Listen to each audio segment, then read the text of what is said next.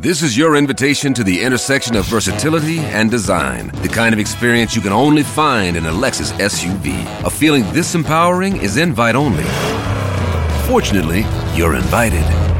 Experience the versatility of the complete line of Lexus SUVs and some of the best offers of the year on select models at the Invitation to Lexus sales event, now through April 1st.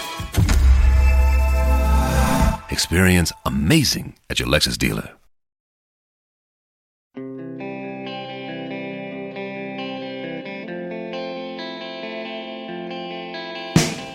Need to get this one out of my system today. It's about a positive thing, but it's about a positive thing that's really bugged me for a better part of this season. Good morning to you. Good Friday morning. I'm Dan Kovacevic of DK Pittsburgh Sports.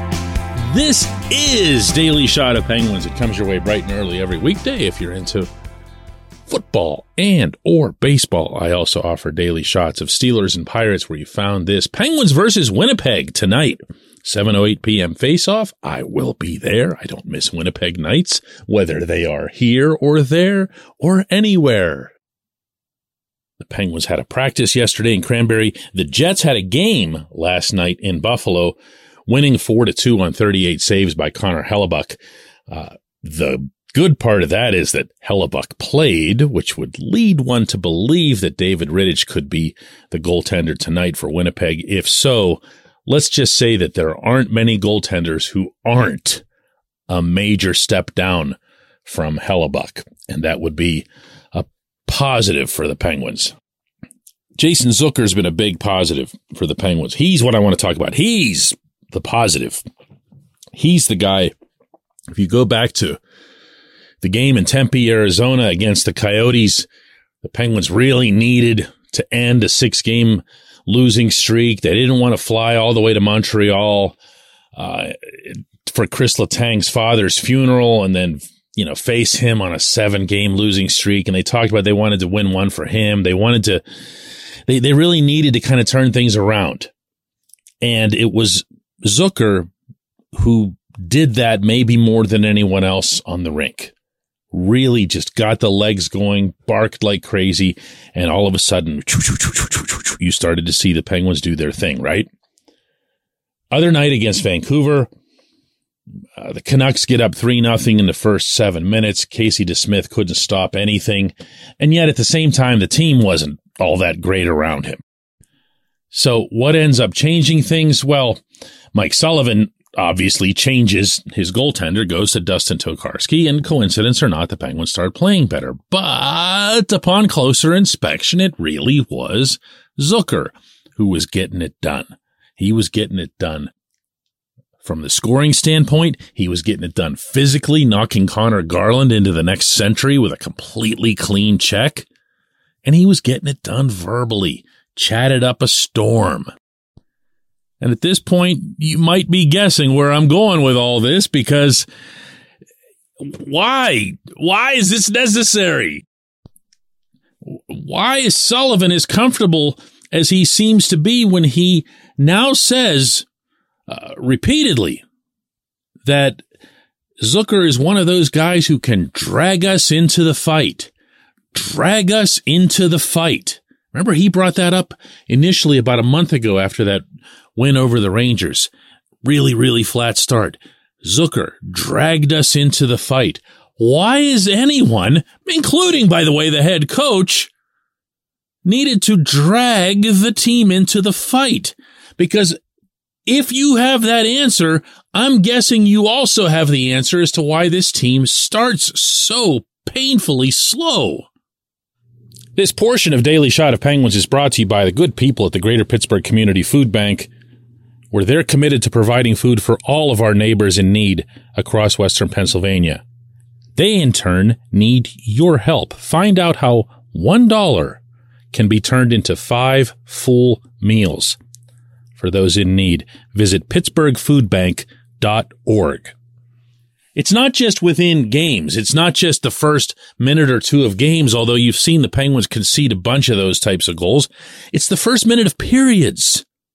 It's the first minute after they come out of the locker room. Somebody needs to get them going. Somebody needs to drag them into the fight.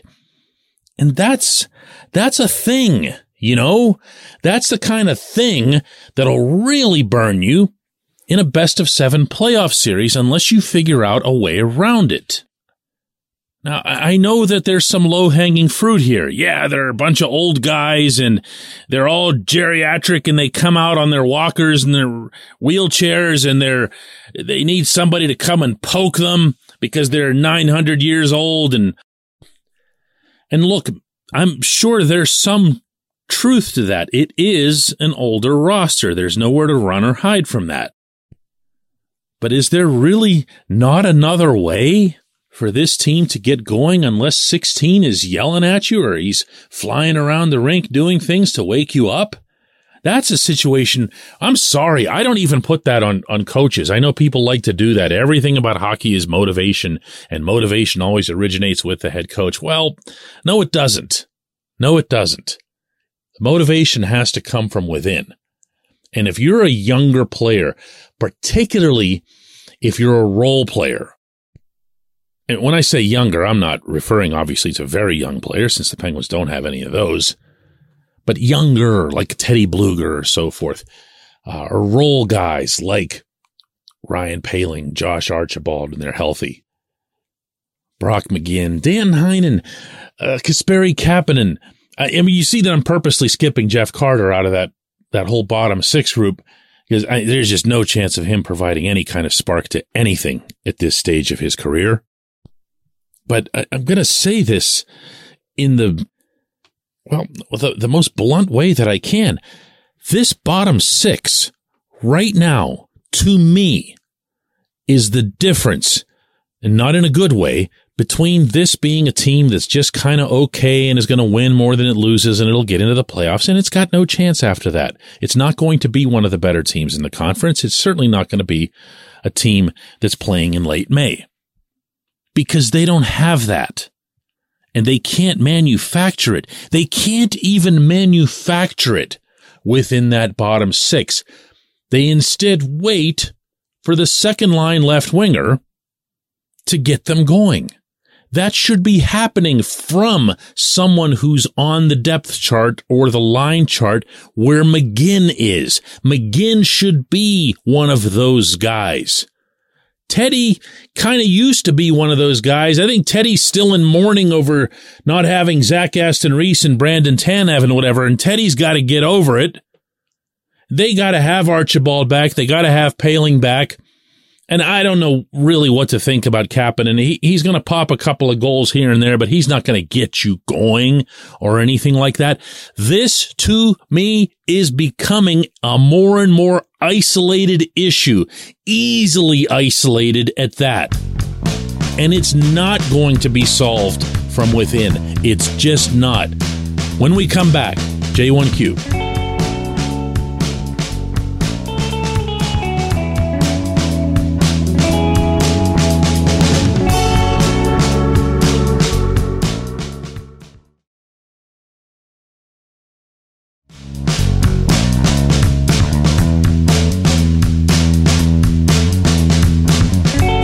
Today's J1Q comes from Matt, who says, DK, your Thursday podcast about the inconsistency of Casey DeSmith led me to this question.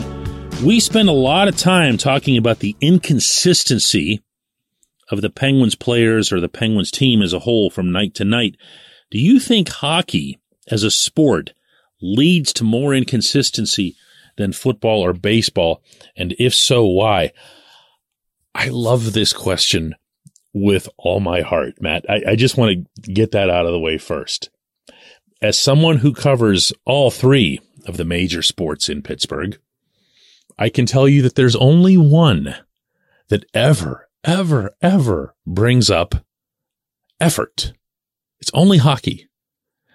In hockey, if you lose, even if it's a 5-4 game or whatever, 1-0, chances are really, really good, probably about 90%, that you're going to be able to go in that locker room and hear at least one player refer to something that's related to effort.